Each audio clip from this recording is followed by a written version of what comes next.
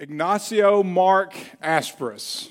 I know is a name that probably means nothing to any of you guys, but he is a guy who came up with an invention a few years back, several years ago as a matter of fact, and he tried for about 5 years to get a patent for his invention. He started somewhere in 2006, and then finally, in 2011, the government granted him a patent number 8011991B2, and the title was How to Facilitate the Construction of a Snowman. And there's a picture I brought.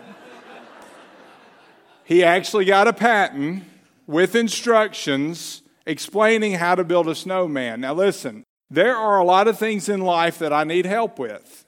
And I know we don't live in the north and we don't have a lot of snow, but one of the things that I think I've got under control pretty well is how to build a snowman. I think I can figure that out. Get with the kids in the yard, and between us, the 5 of us, if Mandy helps, the 6 of us, I think we can manage building a snowman. On the other hand, there are a lot of things in my life that I do need help with. Building my life the way God wants, building my family, building my home. If you're a business owner, building a business, building a career, building His church, God's church. How do we build His church? How do we build His kingdom? Those are things that we need help with. And that is exactly why we are in the series that we're in Nehemiah, called the Nehemiah Project. And if you'll remember, the purpose of this series, or what we learn in this series, is that the study of Nehemiah and the rebuilding of the walls in Jerusalem teaches us how God wants to build our lives, His church, and His kingdom. We all need help with that. Those are important things. God is a building God, and what we learn is that He is building our lives, or He wants to build our lives His way, and He has instructions for that. The best life that we can find, the best life we can experience is the life that God builds. The blessed life is only found. A life of meaning and purpose is only found in building my life His way, building His kingdom, and not my own kingdom my way. So we want to build our lives His way, His kingdom, His way, and He gives us instructions on how to do just that in His Word, specifically in the book of Nehemiah. 400 years, as a review, 400 years before Jesus comes, we have this story of Nehemiah, a great story in the Old Testament. Nehemiah is a cupbearer to the king. And this time in the book of Nehemiah is the post-exilic period. The nation of Israel had been in exile for 70 years. After that 70 years, they were allowed to come back. A remnant returns to Israel, to Jerusalem, and finds that the city's in ruins. The walls have been torn down. The gates have been burned. The temple's been destroyed. They come back. They begin the work of rebuilding. They get sidetracked. They stop. The city is still pretty much, the temple eventually gets built, but the city's still pretty much in the same condition when Nehemiah finds out about it. Nehemiah is a layman, a cupbearer to the king. He's not a priest, he's not a prophet, but God calls this layman to go back to Jerusalem and lead in rebuilding the city for God's glory. He gives him a burden to rebuild the city. And he is willing to do, Nehemiah is willing to do what God asks. And that's where we learn, as we talked about last week, what one person who's sold out to God, who's committing to doing God's work, God's way, what one person can do for the kingdom of God. Nehemiah, again, he's the cupbearer to the king. And don't think butler, okay? If you're joining us today, don't think that this is just a butler. You know, he's a servant. He is a servant, but it's an important job to the king. He's trusted by the king. The king trusts him with his life. He is an advisor to the king when the king wants advice. He's got to be ready to do that. He has to be educated. He had to be a good-looking guy to stand next to the king as much as he did. He had to be able to advise the king on court procedure and things of that nature. So this is an important job. He's living the lifestyle of luxury in the palace. And one day, his brother Hananiah comes back from Jerusalem, and he asks Hananiah, how are things in Jerusalem? Hananiah gives him that report. The walls are a rubble pile. If you'll remember, the walls speak of separation, distinction, identity. The gates are burned. The gates speak of authority. power. So the city has no distinction. They're supposed to be God's people. There's no separation. There's no distinction. There's no authority and power in their lives. But if you'll recall, the number one thing that breaks Nehemiah's heart is that the glory of God is in reproach. People are laughing at God. They're making fun of God because of the condition of God's people and the condition of his city. This breaks Nehemiah's heart. And he prays one of the greatest prayers in all of the Bible. And the summary of that prayer is this: God, use me for your glory. Use me for your glory. He wants to be a part of the solution. So you go from chapter 1 to chapter 2. About 4 months pass. So what does Nehemiah do during those 4 months? He prays. He plans. He waits on the Lord. He waits for an opportunity to ask the king to leave. We talked about that last week. So he begins that journey from Susa to Jerusalem. It's about a 2-month journey. It takes a long time. He travels. He gets to the city of Jerusalem. And when he gets to the city of Jerusalem, the first thing that he wants to do is to get a lay of the land, to assess the situation, to find out, are things really as bad as Hananiah said they were? And so he does just that. He takes time to rest from the trip first, which he needs to do, but then he discovers that there are some leaders in the area nearby that aren't real thrilled with his plan to rebuild the city. So what he does, he needs to assess the situation. What he decides to do is he goes out in the middle of the night and walks that 2-mile trek all the way around the city where the wall used to be. He looks at the situation and finds that it is exactly the way Hananiah described it. The city's a mess. The city's in ruins, destruction. The people are in bad shape because of the condition of this city. And then he also finds, as I mentioned, that there are people in the area that don't want him to get started. So he does this at night, not to arouse their suspicion. But he's taking time. He's looking at the situation. And what we learn here is that a good leader, and this is something that's hard for all of us, a good leader does not rush into doing the Lord's work. A good leader takes time to look at the situation, to learn about the situation, to gather the facts before he acts. And that's what he does. A good leader knows when to plan, when to speak, and when to work. Nehemiah has planned. He's about to speak up to the people, to share his heart and his vision, and then he's going to begin the work that God has called him to do. He calls the people together. They have to face the facts. He shares with them his heart. They all need to understand the seriousness of the situation they're in so that they will allow God to begin the work through them that needs to take place. He calls them together, and here's what's going on here, okay? In this passage today that we're going to look at, here's what's going on, and this is so very important for us as we begin a new chapter of ministry together. What do we do in discipleship? What do we do in building our homes? What do we do in building the church and building the kingdom of God? How do we get from the call that God places on us to begin the work to actually beginning the work? Because you can get stuck in the middle if you're not careful. That's exactly what happened to the nation of Israel. They are at a standstill. How do we get, it's that in-between time. What do we do to get from God calling us to begin the work to actually starting the work of building our lives, building His church, and building His kingdom? That's what we want to look at this morning as we look in Nehemiah chapter 2, beginning in verse 17. These are the instructions on how to build. First, Nehemiah teaches us that we need to cast a vision, and that leadership, we cast a vision after honest evaluation of the building situation. You got to know your mission field. Now there is a mission for the church, a mission for God's church that's universal, okay? We love God, love people, share Jesus, make disciples. That, in a nutshell, is what we're called to do, all right, biblically. But in terms of a particular mission field, you got to know the mission field, and you got to know the situation before you can cast a vision that is unique to that situation, and that's what Nehemiah does. Look at verse 17. He said to them, you see the bad situation. He's already walked around the city. He knows the situation. He's heard it, and now he's seen it with his own eyes. You see the bad situation that we are in, that Jerusalem is desolate, and the gates burned by fire. Come, let us rebuild the wall. Here's the vision. Come, let us rebuild the wall of Jerusalem so that we will no longer be a reproach. Nehemiah's done his investigation. He's walked through the city. He's seen the situation. And here again, this is so important. He's saying, we and us and you and them. Just like in his prayer, if you'll recall in chapter 1, just like in his prayer, he's identifying himself with the people. He's saying this is our problem. This is our work that we have to do together. So he calls everyone together, and he does it because they all need to face the facts. They need to face the brutal facts of the situation. The people are in distress. Jerusalem is a wasteland. The walls are a rubble pile. The gates have been burned. The glory of God is in reproach. And they need to understand the seriousness. And hey, we all need to come to a realization of the condition of the world around us.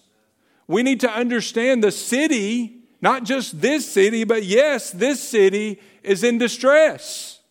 There's no distinction in the church. Statistically, there's no difference between those who claim to be followers of Christ and those who don't. Statistically, it's been shown that there really is no difference in those two groups' lifestyles. There's no separation. There's no distinction. There's no authority in the church anymore.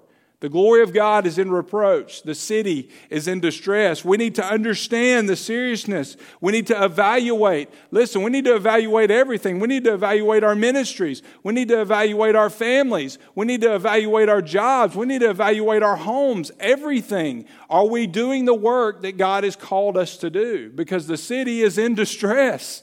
The glory of God is in reproach. Our situation, if you'll remember, 2 weeks ago we talked about this. In the Southern Baptist Church alone, in the past 10 years, we've lost 1 million members. I mean, statistics are at 70 to 75%. Some say even 80% of Southern Baptist churches are plateaued or on the decline. We have people, again, the statistics, no difference between those who claim to be Christian and those who don't in their lifestyles. The Christians are living the way that the world is. We are to be in the world but not of the world, but that's not the way it looks when you look at the statistics, the lifestyles of those who claim to be followers of Christ. The condition of our country, we're the third largest mission field in the world behind China and India. We're the number one most diversified country in the world. All right, we've got more nationalities, more tongues, more people groups, 488 people groups in this country alone. 84 of those groups are unreached. They don't know Christ. Millions of people don't know Jesus. Over 3,000 groups around the world are unreached. They don't know Christ.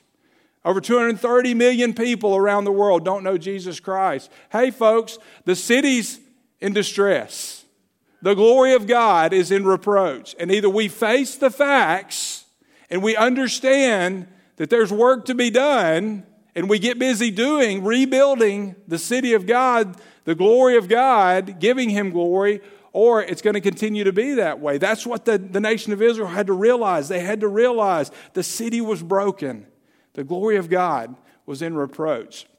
There was an officer by the name of Ray Bartz. A couple years ago, a news story came out. Ray Bartz was doing something and he had to pull out his license. And I'm not going to try to get mine out because it sticks in here. But he pulled out his license and he looked at it and he saw that his license was expired.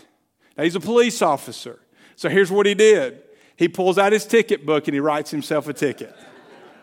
Now that is honesty. Nobody was around. Somebody found out about it and wrote an article about it, but he did that. Why did he do that? Because the reality was he was breaking the law. And if he was going to do his job properly, he had to write himself a ticket. Folks, the reality is the glory of God is in reproach. The nation, the city's a mess. And either we face it and allow God to begin the work that He wants to begin, or things are going to continue the same way that they are. You know, I don't like being critical, but I'm just going to share with you one of my pet peeves.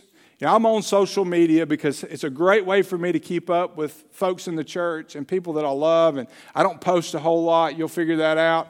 But what I do, one of my pet peeves on social media, and you see it all the time. Now, I'm talking about the condition of Christians, but I love the church.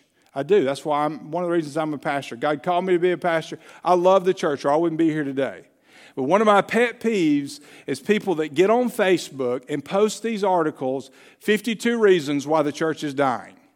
Everything that's wrong with the church today. And you read through that article and not in one place do you find them offering a solution to the problem. They point out what's wrong and why they think it's wrong. And usually they're not completely right, okay, but I'm not going to go down that road. They'll point out what's wrong. They want to be a part of pointing out the problem, but they don't want to be a part of the solution. Hey, you can come to me all day long with problems, all right? I know that's a crazy thing to say, but you can come to me with problems and point them out all day. But what you're going to find is that together, the next step is going to be, okay, how do we find a solution? That's going to be my response. It's okay to point out the problems. Nehemiah points out the problem. Okay, he is brutally honest about the situation. But what's his next step? He says, here's how we fix it. Here's the solution. He's not only pointing out the problems, he wants to be a part of the solution. And he talks about, Nehemiah says, he cast a vision. Come, here's how we solve the problem. Let's rebuild the walls so that once again, we can give glory to God, so that the glory of God will no longer be in reproach. The message is bad, but he turns it to the positive. In verses 17 through 20, he focuses on the glory of God. We can rebuild the city, and once again, we will give glory to God. That's what he's saying. God had already proven in Nehemiah's life, he had proven his hand was on it. Remember, last week we closed, the hand of God was on him. The king had provided him with everything that he needed to rebuild, to get there, and the materials to rebuild it. God worked in this pagan king to provide for his needs. So by sharing his story, it was Nehemiah's personal burden for Jerusalem and his experience with the Lord that he shared with the people that won the people over. That convinced them that it was time to build. It was the right time to build. God's hand was on Nehemiah's life and his mission, and this is where we learn, number 2, God's hand on us moves our hands to do God's work. Remember, God's hand was on his life. We talked about last week, if you want to do the work of God, 2 things. First of all, your life has to be in his hands. You've got to be his. And second of all, his hand has to be on what you're doing. If you want to succeed in kingdom work, if you want to build the kingdom of God, your life has to be in his hands, and his hands has to be on what you're doing. And it had already been proven that God's hand was on Nehemiah. Look at verse 18. I told them how the hand of my God had been favorable to me, and also about the king's words which he had spoken to me. Then they said, he shared with them, hey, look at everything God's already done. His hand is in this. And their response, let us arise and build. So they put their hands to the work. God's hand was on them, so they put their hands to doing his work. It's to the credit of the Jews, the nobles, the leaders, that this guy from the outside comes in and says, hey, this is what God's doing. It's to their credit that they recognized the situation and that they began doing the work. Now look back at verse 17. There are 2 words that I want to focus in on. The words you see. You see. Nehemiah had to come in and explain to them once again, describe the situation. He walks the 2 miles around the city. He's got a first-hand account of the condition of the city. And then he begins to describe for them the condition of the city, the walls, the gates. Now think about this. Some of these people, now the Jews went into exile, but there was still a small remnant that stayed there for that entire 70 years, they and their families. They had been living in this mess, some of them for almost 100 years, their families. And those that had come back, it had been almost a decade since that had happened. They had begun the work. They finally got the temple rebuilt, but the city was still a mess. All they had to do was walk out their front door, and they could see the walls were a mess and the gates had been burned. So why in the world did Nehemiah have to describe for them the condition of the city? It's because they had been living there so long, they had just become accustomed to it. They were numb to the condition of the city around them. Folks, it's a danger that we as believers living in the world, we're to be in the world but not of the world, but it is so dangerous if we're not careful, we'll become so accustomed to the culture that we won't even see that the glory of God is in reproach. We won't recognize. We'll just be numb to the situation. We'll just adapt to the culture. You think maybe that's happened with believers in our culture today? We've got to be careful. Nehemiah had to bring them together and say, hey guys, open your eyes again. Our hearts need to be thawed to the condition of the culture around us, just as the people's did. And that's what Nehemiah does. He shares his vision with passion. Remember, he was living the lifestyle of luxury. He turns his back on the palace. He goes to the broken city. And Nehemiah is now motivating the people. He's sharing with them his motivation. Here's his motivation. Number one, have a passion for God's glory. We've already established that. What broke his heart the most. Now, he was broken for the condition of the people. He was sorry. And he hurt for the condition of his people. But what broke his heart the most was that the glory of God was in reproach. And number two, we need to have faith as we have God's favor. As we've seen, Nehemiah, he points to how God's worked in his life. He's saying, hey guys, God's hand is on my life. Look what he's already done to get me here. He used this pagan king to provide for everything that we need. You know, one of the things that I've learned in my life and in my ministry is that when Christians see God's hand at work in other people's lives, it motivates them. It's exciting. And it moves people to work, and that's what happens here. It moves people to work. This is him motivating them. And look at their response. I love it. He lays it out, and their response, plain and simple. All right, let's do it. Let's arise and let's build. We've been asleep. We've been numb to the situation, but this is serious. We've got to rebuild. We want the glory of God to return. Let's arise and let's build. And they said, and listen, again, I'm not trying to jump up and down on anybody, but I've heard it too many times. They didn't say, hey, we've tried this before and it didn't work. Which was true, by the way. They had tried to rebuild the walls and it didn't work. They didn't say that. And why did they not say that? Because it wasn't applicable here. This was God's timing. Didn't matter if it didn't work before. This was God's time for this to happen. And if it's God's timing, if he's in it, his hand is on it, then it's the right time. And so they said, let's arise and build. What are we building in our lives? Is God's hand on the work? We're going to face all sorts of criticisms. We haven't done it that way before. We've tried it before. Let's just keep the status quo. Let's not rock the boat. But sometimes God wants to rock the boat just a little bit. And when God says to begin building, you have to begin building. We see that phrase. There's a phrase, good work. And hey, this is a little self-serving, okay? But I'm going to say it anyway. So hopefully y'all will forgive me. It's important to note that God called a leader from the outside in. Someone who wasn't living in the midst of the city. Sometimes God brings somebody in to give a fresh perspective. Now listen, I'm going to be the first to tell you that I am not the smartest man in the world, and I don't have all the answers, but I can provide a little different perspective. And sometimes that's what it takes, and that's what Nehemiah does. He just brings a fresh perspective to the situation, and they listen, and they respond, and they begin to build. And then he talks about the good work. That phrase, good work, it's all over the New Testament. I love that phrase. And here's what I want you to do. I want you to help me this morning. Y'all remember the old days when you used to do responsive reading? We're not going to do that again, okay? But for right now, I want y'all to help me, all right? We're going to read some verses, and every time I point to you, I want you to say good work. So if you're asleep, wake up for just a minute, then you can go right back to sleep, all right? So when I point to you, I want you to say good work. All right, we're going to start Matthew 5:16. Get ready. Let your light shine before men in such a way that they may see your and glorify your Father who is in heaven. 2 Corinthians 9:8. And God is able to make all grace abound to you, so that always, having all sufficiency in everything, you may have an abundance for every good work. Ephesians 2:10. For we are his workmanship, created in Christ Jesus for good works, which God prepared beforehand so that we would walk in them. Philippians 1:6. For I'm confident of this very thing, that he who began will perfect it, in you will perfect it until the day of Christ Jesus. And then Colossians 1:10, so that you will walk in a manner worthy of the Lord, to please him in all respects, bearing fruit in every good work, and increasing in the knowledge of God. 1 Timothy 6:18, instruct them to do good, to be rich in good works, to be generous and ready to share.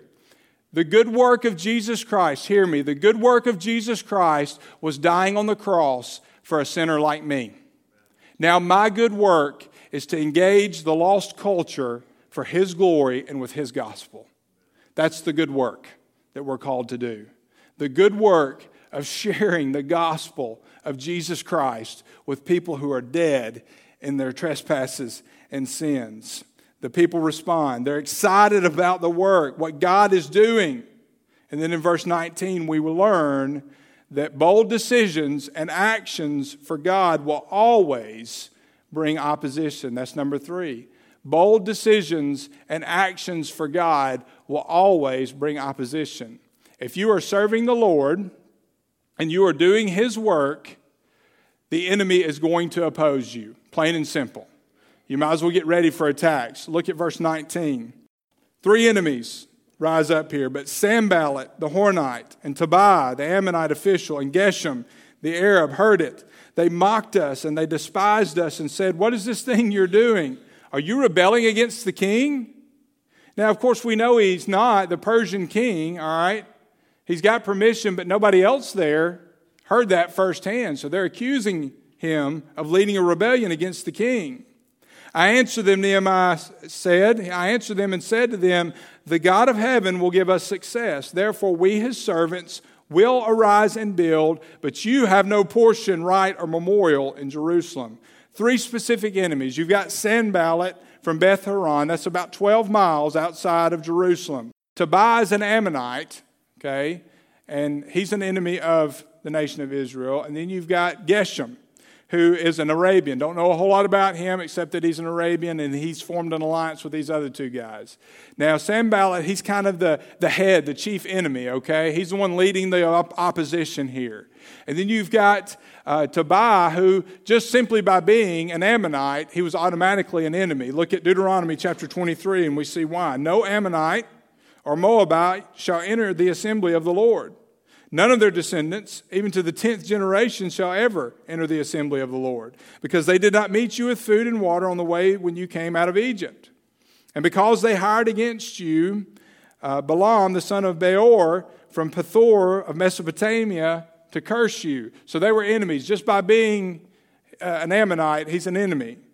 So, and not just that, he's also related by marriage to some people in Jerusalem. So here, just for the purpose of understanding, as an analogy, you've got the leader of the pack, Sanballat. He's the head of the opposition, the head of the army, so to speak. If he's the head, then Tobiah, he's the head of intelligence, okay? He's got people on the inside that he can influence, and he can spread some of these mistruths, these lies about Nehemiah. And then you've got Geshem, who, for all we know, he's some leader of an Arabian tribe, but nonetheless, he's joined forces. He's got people that he influences nearby the city of Jerusalem, and they're all opposing Nehemiah and the work that he's trying to do. The minute that God's people stand up and make a decision to build the kingdom of God, the enemy is going to stand up in opposition. Bottom line, the enemy is going to oppose any work that God calls us to do if we are faithful and if we determine to do it. And the reason is building for the Lord and battling the enemy run side by side. We're in spiritual warfare, and it's real. It's God's fight. He provides the power and the resources, Ephesians 6. We've got to depend on Him, but we've got to stay committed. We can't give up. We cannot let the enemy. Their first strategy is laughter and lies. They attempt to use ridicule to sidetrack Nehemiah. It's been said that ridicule is the weapon of one who has no other. They didn't have anything to throw against him, so they just ridicule him. They make fun of the city. They make fun of him. They accuse him of rebelling against the king. This is what they come up with. Just about everyone who's accomplished anything for the kingdom of God had to face ridicule along the way. I mean, Jesus himself was ridiculed while he walked the earth. He was mocked while he was on the cross. I mean, he faced ridicule. The people of God in the New Testament, Acts, the church at Pentecost, the Jews said, these guys must be drunk. They're crazy. Paul, I mean, he was accused of being a madman.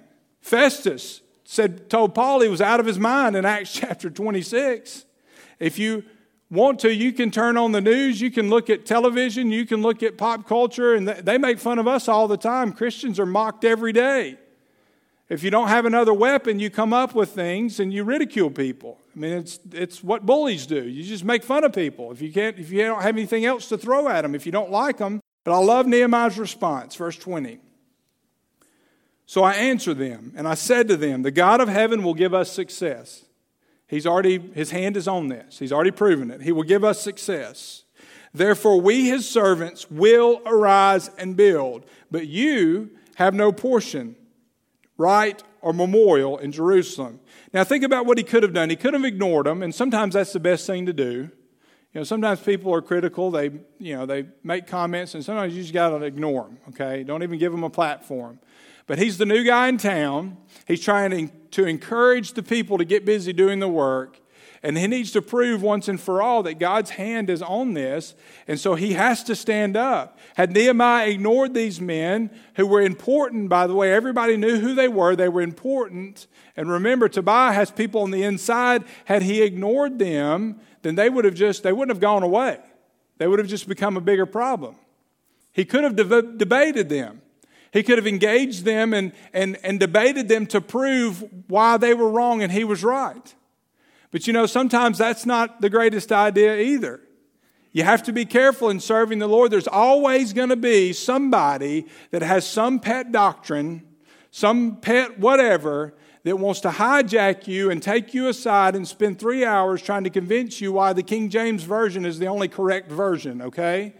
Or they're trying to convince you why this belief that's debatable or this truth in the Bible that's debatable is the most important thing in the world. And what's going to happen if you let them take up all your time, you're going to end up swatting at gnats with a sledgehammer. And you're going to get distracted from the kingdom work, okay? And that's what these guys are trying to do. And had Nehemiah engaged these people and let them consume him, he would have been distracted by debating them from the work that God had called him to do. You got to be careful. Satan will use people to try to distract you from the work with things that seem like they're important, when in the grand scheme of things, they're not worth the time and effort you have to put into them. In his reply, Nehemiah makes 3 things clear, okay? He says rebuilding the wall was God's work, all right? Number 2, the Jews were God's people, God's chosen people, called to do that work for his glory. And number 3, those folks had no right, no place in the work of God because they were not God's people and they were not called by God. Here's what he says. He says, listen, this is God's work. We are God's people called to do God's work. And I know you guys, all due respect, but y'all don't have any part in this. It's not your place. I mean, he speaks to the situation plain and simple. He's honest. He's not mean. He's not hurtful. But he's honest. You guys have no place in this. This is God's work, and he will do it.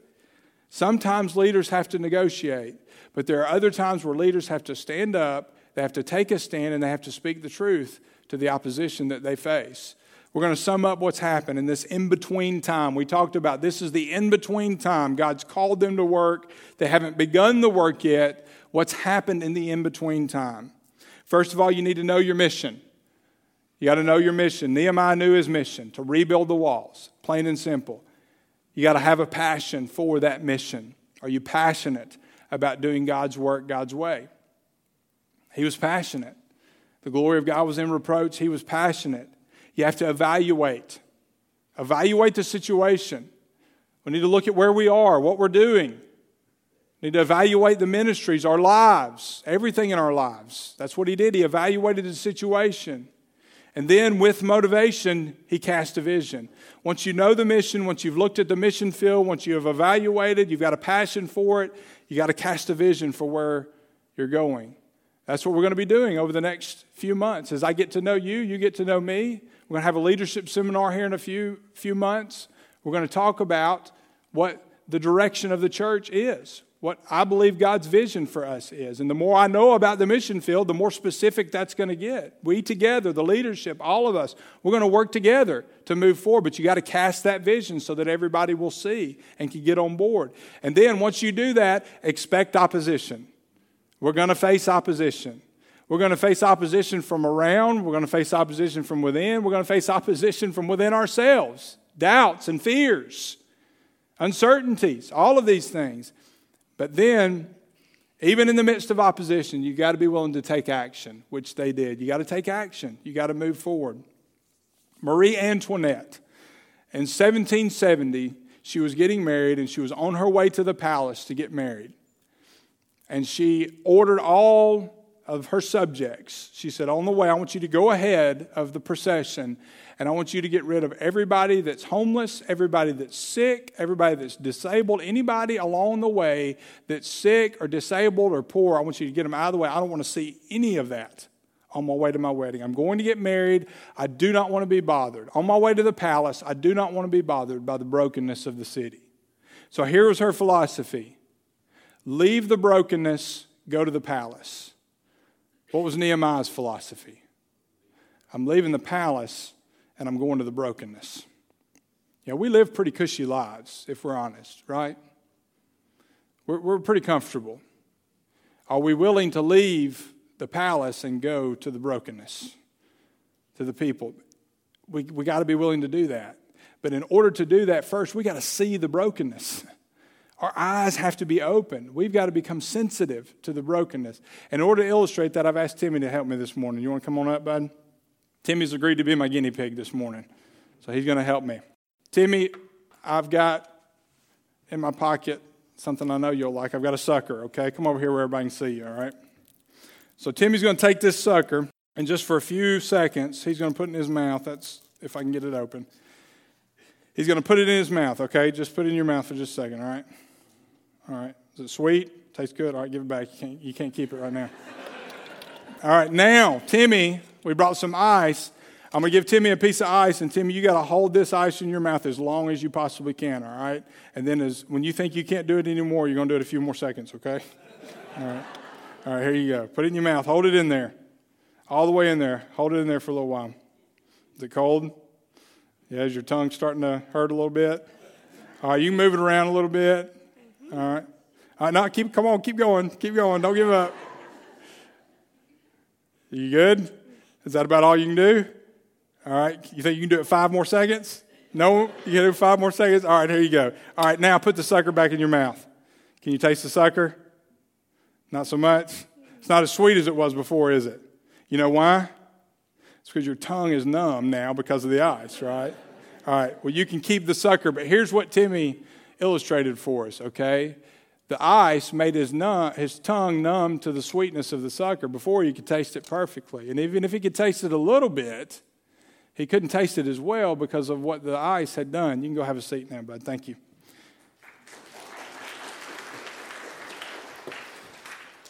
I'm afraid that we've become numb to the situation of the world around us. We've been living in the palace too long. We've become too comfortable, too accustomed. We've been inundated. We allow it in our living rooms. We allow it in our lives. We've been inundated with the culture, and we've become desensitized to the sin and the destruction all around us. Our hearts have got to be thawed out, and that begins with understanding the seriousness of the situation and having a passion and allowing our hearts to be broken as Nehemiah's was, to be broken by the fact that, hey, I may be uncomfortable, the city may be broken, and yes, our hearts are broken for those people, but what should break our hearts the most is that the glory of God is in reproach. That people are laughing at God because of the condition of His people. Our hearts have to be broken. We've got to look at the world around us. We need to ask ourselves, are we the kind of followers that God wants us to be? Do we have a burden for the work that God's called us to do?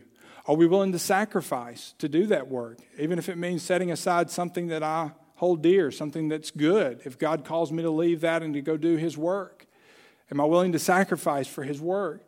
Are we gathering the facts? Are we looking at the situation so that we can put together a plan under the leadership, submission to the Lord and His leadership to address the situation?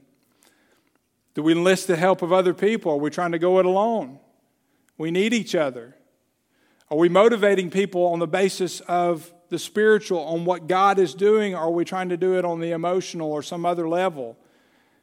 Do we recognize our need for each other? Because we do need each other. What kind of followers are we? Are we listening to our leaders as they share their burdens? Are we sharing their burdens with them? Do we have the same passion? Do we cling to the past? Or are we eager for God to do something new? Because He wants to do a new thing. The past is important. We're not going to just abandon it. We're going to learn from it. But I believe God wants to do a new thing. Are we eager for God to do something new? Are we willing to put our hands to the work once we see the need that God's called us? Are we willing to put our hands to the work? And are we cooperating? And this is for myself, for everybody. Are we cooperating in any way with the enemy, which then would allow them to hinder the work that God wants to do in this place and through His people? Are we eager to be a part of the build? Anyone can go through life as a destroyer. Anybody can do that, but God's looking for builders, for people who want to do His work and build His kingdom. Just trace the so statements through the first few chapters. So I prayed, Nehemiah said, chapter 2, verse 4. So I came to Jerusalem. He comes to Jerusalem. So they strengthened their hands for the good work. He shared his heart. They said, let's get ready building. They strengthened their hands for the good work. So we built the wall. God did it 52 days, record time. The wall's built. We'll see. So we labored in the word. They got the city rebuilt, then they began the rebuild of their hearts. And so the wall was finished. And by the wall being finished, not just the physical wall, but their hearts were rebuilt. Were it not for the dedication and determination of Nehemiah, his passion, his determination, his dedication, Nehemiah would never have accepted the challenge or finished the work that God had called him to do. He had never seen this verse, but I have to believe the truth in 1 Corinthians 15:58 was what drove Nehemiah. Therefore, my beloved brethren, Paul writes, be steadfast, immovable, always abounding in the work of the Lord, knowing that your toil is not in vain. If it's the Lord's work, your toil is not in vain.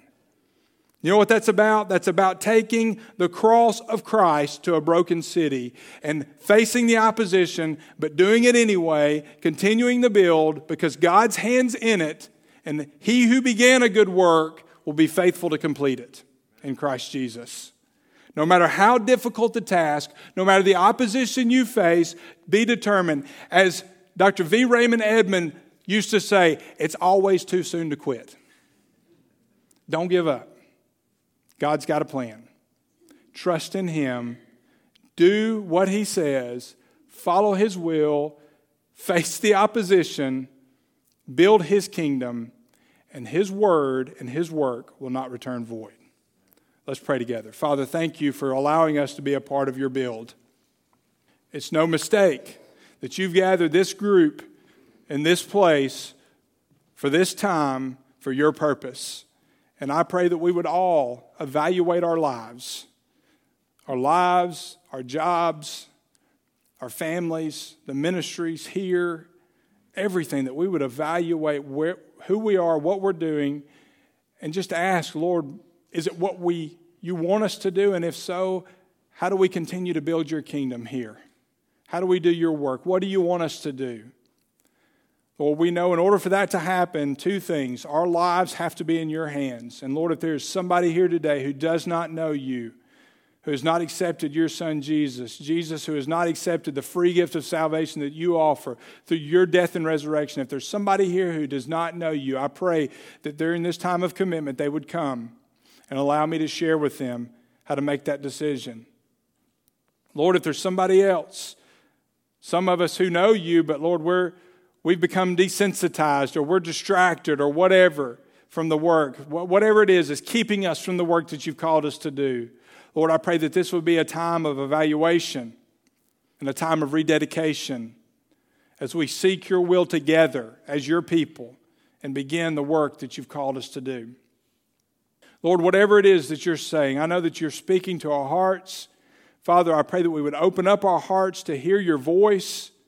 And Lord, that we would respond in obedience, whether it's another decision, public, that needs to be made, or if it's just something that we need to do right now in this time of invitation in our hearts as we communicate with You.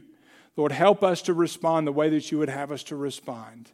In Your name, because it's in Jesus' name that we do pray. Amen. Would you stand for our time of commitment?